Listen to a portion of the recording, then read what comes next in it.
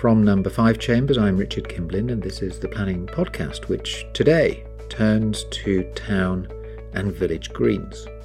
It's a topic right at the boundary, the interface between planning problems, property law, and a topic which deals with the conflicts in the user of land, as between those with a recreational use and those undertaking what they thought was an established use on their own land.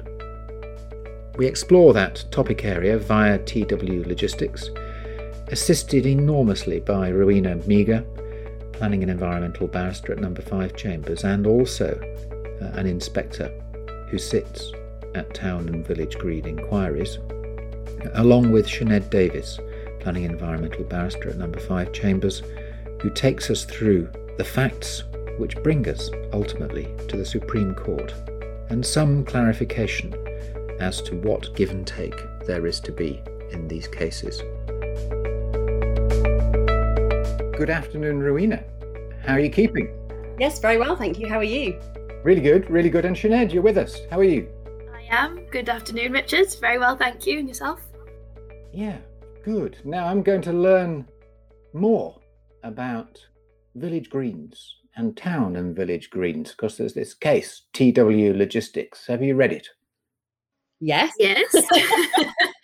I would hope so. You're way ahead of me. Where are we with this? It's got to the Supreme Court, but let's start a bit earlier on. Not my thing normally, the Chancery Division, but TW Logistics went on an excursion to the Chancery Division, it seems, in 2017. Why were they there? Thanks, Richard. So this litigation is about a landowner who is trying to overcome the registration of land as a town and village green. The appellant, TW Logistics, owned a working port at Mistley, and that was land which had been used for the passage of port vehicles, including heavy goods vehicles and the temporary storage of cargo on the quayside. The land in question was some 200 square metres, which was relatively close to the water edge. And alongside some of these commercial activities which had been going on the land had been used by local inhabitants to, for example, walk their dogs, to stop and have a chat on the quayside, and for general recreation. There was an application for the registration of the land for a town and village green made by the applicant, and that was triggered by an event which was essentially the appellant erecting a 1.8 metre high fence. That in itself had been erected on the advice of the Health and Safety Executive, who were concerned about people falling into the water. An inspector conducted an inquiry and found that the three key ingredients for establishing a town, or registering, I should say, a town and village green had been made out. That is, firstly, that there'd been 20 years use. Secondly, that use was as of right. And the third is that it was for recreational purposes. TW Logistics then applied to the High Court to challenge that registration. We've got those three key features which you've outlined, and people will be generally familiar with the idea of prescription, and that after length of time that can have certain consequences. But we've got here 20 years as of right and for recreational purposes. Now, I have to say that the first two aren't the most fascinating, but for recreational purposes, I noticed that there was reference there to crabbing. Oh, yes. And that one of the recreational purposes relied upon was crabbing from the edge of the quay. And that, it seems, if you do it for long enough, can put somebody out of complete control of their land. Is that what happened? Yeah, that's exactly what happened, Richard. There were examples of use of such as dog walking too, and crabbing was one of the examples which the inspector relied upon to make his decision to register the land. Okay. So essentially in the High Court, they lost. They put up their fence. It was challenged. An inspector came along. And Rowena, you're experienced in being such an inspector, aren't you? I am indeed, Richard. Yeah. Yeah. And so were you appointed by PINS to do that, or is there some other process? No. Generally speaking, there is a pilot scheme operating where PINS is the party that appoints inspectors in certain areas. I can't remember them off the top of my head, but I think Devon somewhere is one of those pilot scheme areas. But generally speaking, once an application is made to the Commons Registration Authority, it's a matter for the Commons Registration Authority to then process the application. And generally speaking, if there is an objection by the landowner, and that objection has some grounds, some meat to it, if you like, then in those circumstances, ordinarily, a Commons Registration Authority will appoint an independent barrister that specialises in this area, with a view to them providing directions, setting out the structure of the way that the process will work, and ultimately sitting at a public inquiry, and then making a report. But the inspector isn't the decision maker. The decision maker is still the Commons Registration Authority, but the inspector produces a report that analyses the evidence and the law and so on, and will conclude with a recommendation. Generally speaking, it would be very unusual for a Commons Registration Authority not to follow the recommendation of the inspector. But as you know from the planning world, that if the matter goes before a committee rather than is delegated, extraordinary things can happen. No. When non-lawyers become involved in the decision-making process. So in this case, it went fence, objection, inquiry, recommendation followed, High Court challenge. That's exactly right. Yes. So that gets us to the point that Sioned just kindly explained to us. And then the next stage, Sioned, must have been the Court of Appeal. Yes, that's right, Richard. Yeah, so following the decision in the High Court, the appellant, TW Just 6, then found themselves in the Court of Appeal. So that's the second appeal that they'd had to undertake. So again, in the Court of Appeal, the appellant lost, and the Court of Appeal reminded the appellant of the decision in Lewis and Redcar, which essentially explained that the rights of the landowner continued, notwithstanding the registration of the land as a town and village green.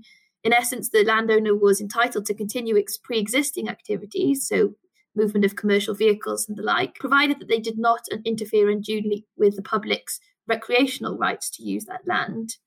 In essence, the Court of Appeal talked about the principle of give and take, so nothing necessarily was inconsistent between the registration of the town and village green and the landowner's rights. Okay, but they lost, and off to the Supreme Court, and in mid-February we get the Supreme Court dealing with some of the issues that had cropped up earlier, it seems. And Rowena, essentially, what was the Supreme Court asked to rule on? Well, by the time it reached the Supreme Court, there were 3 grounds of appeal. The second ground, which I'll come to in just a moment, was the central one, the one that was critical, and to a large point rehashed much of what was argued in the Court of Appeal. But ground 1, the appellant asked, is registration barred if it would criminalise the landowner's continuing activities? And the Supreme Court ultimately said that the answer to that would depend perhaps upon their answer to ground 2. And in the event, they considered that it was unnecessary and inappropriate for them to make any finding in respect of ground 1. Ground 2 was the critical one, and that was whether or not TW Logistics' commercial activities were criminalised post-registration as a town and village green. That really was the meat of the decision in this case. And there was a third ground, which was pretty cursorily dismissed in respect of whether or not the local inhabitants' use of the land was in fact as of right. And what the Supreme Court said is that that really was an appeal on an issue of fact, and it wasn't appropriate for the court in that case. And they said that if that ground was an attempt to reopen the question of deference, where local inhabitants defer to the landowner in its use of its land, then that was a matter that was already definitively determined in the Supreme Court case of Lewis and Redcar. So only one of those grounds, ground 2, really forms the meat of the judgment in this case. Well, just before we go away from this idea of deference, has that got anything to do with golf? It does indeed, because that was what Lewis and Redcar was all about. Yeah. It was an application to register a green that was in fact an operational golf course. One of the issues that arose in Lewis and Redcar was the landowner's argument that, well, you know, when somebody was on the green, and forgive me because my golfing terminology is non-existent, but when golfers were playing on the green, driving, I think it is, they would sort of shout to members of the public that were wanting to cross it with their dog and say, wait a moment. And so the argument went that because the local inhabitants were deferring to the golfers, that meant that their use couldn't have been as of right. But the Supreme Court wasn't having any of that. They said it was simply a matter of give and take between the two competing users. One didn't essentially neutralise the other. And that was something that had been touched upon briefly in an earlier, also very famous case, the Trap Grounds case, that Lord Hoffman had also expressed the view that there would be a need, or there was sometimes a need, for give and take between landowner and local inhabitants indulging in their lawful sports and pastimes. Lawful sports and pastimes, okay. Going back to this main point that you identified for us, the key point in the case, what you were saying was landowners, TW Logistics, were really concerned that if they carried on doing what had always been lawful from their point of view, their lawful activity of using the key, that they would be committing an offence. And that would be an offence under some rather old legislation, wouldn't it? Yes, interestingly, well, they cited 5 pieces of legislation, in fact, in support of that argument. But the 2 critical ones, and the ones that really formed the basis of the judgment, were what they call cumulatively the Victorian Statutes, which is the Enclosure Act of 1857 and the Commons Act of 1876. And between those 2 acts, what they do is they essentially criminalise nuisances committed on common land, town and village greens, things like that. I think what's perhaps interesting about it is that town and village greens, as we know them, they only became a creature of statute in after 1965. That was the first piece of legislation, the Commons Registration Act, that allowed for the formal creation and registration of town and village greens. And yet these Victorian statutes are referable to common land and village greens and the like going back decades before. And again, it was the Trap Grounds case where the question was first asked whether or not these Victorian statutes actually applied to these new statutory greens. And Lord Hoffman again there confirmed, well, the House of Lords, but it was in the judgment of Lord Hoffman that it was dealt with mainly, confirmed that the Victorian statutes did apply. In this case, the question was whether TWL's continued use of the key would constitute a nuisance in contravention of the Victorian statutes. They also cited 2 pieces of health and safety legislation, which didn't feature particularly in the decision, not least because the court said that the fact of registration didn't alter the applicability of the health and safety legislation. That applied pre-registration, whereas the Victorian statutes only applied once registration had occurred. And they also relied upon Section 34 of the Road Traffic Act, which makes it an offence to drive on common land, etc., without lawful authority. But again, that was dismissed much more quickly. The 2 central questions really being about the criminalisation of their continued activity under the Victorian legislation. So would TWL be allowed to drive a truck along their key, just as they used to before registration? Yes, that's what the Supreme Court found. In terms of why they would be allowed to do it, what the Supreme Court really considered in some detail was how the Victorian statutes in particular were to be interpreted as against the statutory background that created village greens. In terms of the Victorian legislation and whether that would essentially criminalise driving your truck, performing all sorts of other port-style duties and activities, it wouldn't criminalise it as long as the activities that TWL continued to engage in were consistent with the activities that they engaged in prior. That was because the status of their ownership and what they were lawfully entitled to do hadn't changed by virtue of registration. And given that registration was based upon concurrent use, if you like, there being use by the landowner and the local inhabitants, there was no reason why registration would preclude the owner continuing to use their land as they had. And again, it comes back to this question of give and take, the idea that you can have 2 concurrent uses side by side as long as there's an element of give and take. Now, of course, once land is registered as a village green, then in theory, that perhaps enlarges the scope, if you like, of the rights of the local inhabitants. Okay, so it's not just if people were only crabbing before, they could walk their dogs after. And they could go along and fish. Yes, indeed. Okay. So that didn't limit the nature of the right that they acquired. Essentially, once a village green is registered, then the local inhabitants have the right to indulge in lawful sports and pastimes on the land. And of course, the landowner continues to be entitled to do what they've done. The difficulty would arise if the landowner greatly expanded its activities, whether by volume or whether in terms of type, such that its use interfered with the local inhabitants' rights to recreate on the town and village green. Right. At the moment, it's sounding to me like a fudge. At the moment, the local people who engage in these pastimes have obtained a tick. Yes, you can do that. And indeed, you can do things which you didn't used to do. And those who were there previously can carry on doing what they were doing. And you're to give and take. Yes. And that's it. And on the face of it, it might sound like a bit of a fudge, but I think it's just, in reality, a recognition that where you've got two sets of people, parties, whatever, that have each got rights over a piece of land, then there has got to be a way of facilitating that continued use without criminalising it, in essence. And really, it's I think just a pragmatic response, perhaps, to the situation where you've got two competing uses. Well, I think that's an amazing set of circumstances. But I have one question, first of all, which is, given what TW Logistics' objectives must have been, what do you both think? Do you think that ultimately they won? I think the headline point is that they're not necessarily any worse off than they were before in terms of their use of the land. So they're still able to drive their trucks over it. They're still able to operate as a supporting facility for the port. I think where perhaps they're worse off is if they were intending to do any other kinds of works with the land. So they as the landowner now won't have free rein, if you like, to do as they please. Their use of the land is subject to the use of others who would be using the land as a town and village green. So, I mean, plainly, their claim and their two appeals were each dismissed. But they might say, well, we've established that we are able to carry on doing what we were before, and we're not, in fact, impeded by the activities of the crabbers.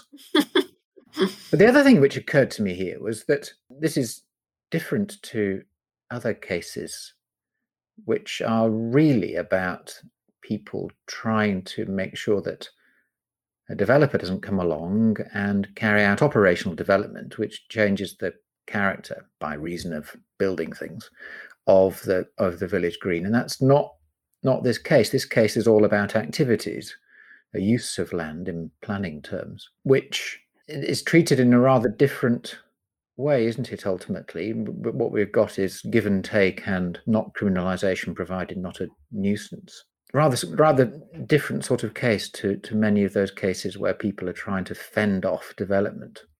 Well, I think, Richard, that there's a slight distinction between those two scenarios. It's right that this is about use, and I think what's particularly helpful about this case is it does, no matter how fudgy it might appear to be, it does at least give some clarification as to the scope of the rights of both the local inhabitants and the landowner once registration has taken place. And so when you say, have they in fact lost? Yes, they have, because what they wanted to do was to get this piece of land deregistered. So it was no longer subject to that registration and all that goes with it.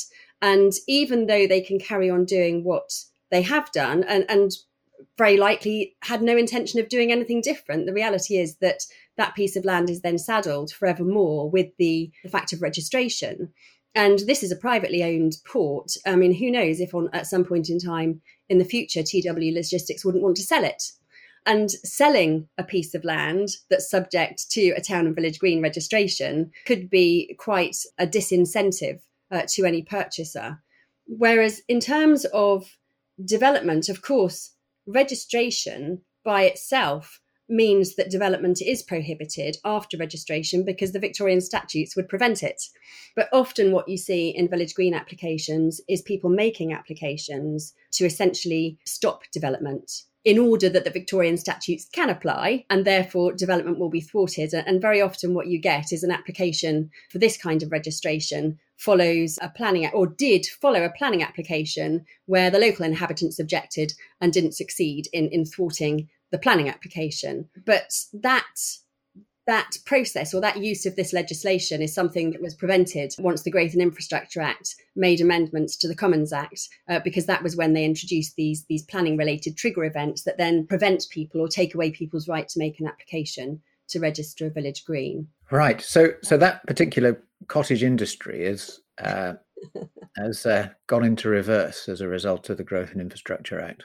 Well, certainly. I mean, if people want to make applications to register town and village greens to prevent development, they've got to be pretty well ahead of the game, because one of the trigger events is the publication of an application for permission. It's the appearance of that piece of land in a local development plan document. They've got to have a good degree of foresight if that's going to be their reason, because if any of those things have happened in Schedule 1A to the 2006 Act, then they're not going to be able to make the application.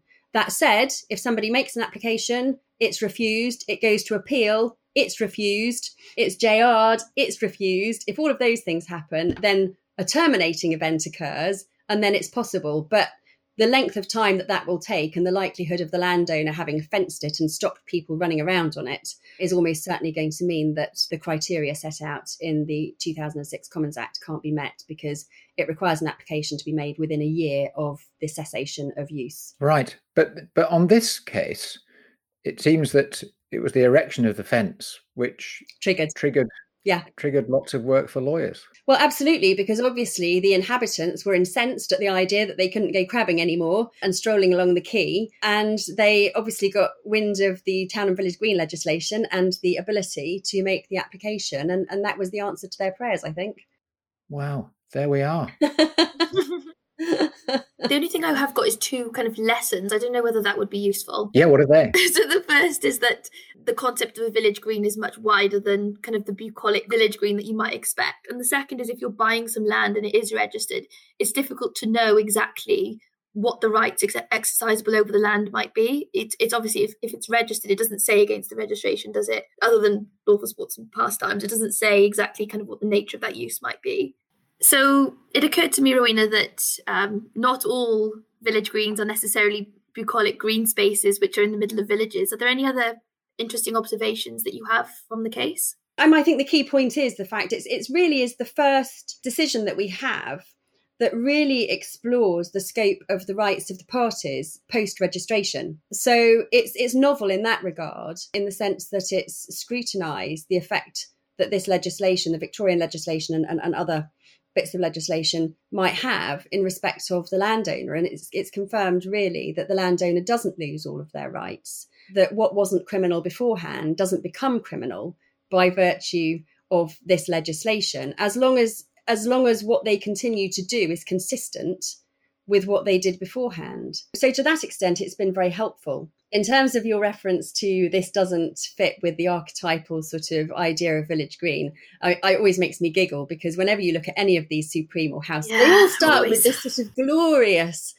spiel about, one imagines a village green to be if I remember rightly, the Track Grounds case had a really good sort of description, and it's all very romanticised, and this historic idea of a square of grass in the middle of your village where people play cricket and have picnics and things like that.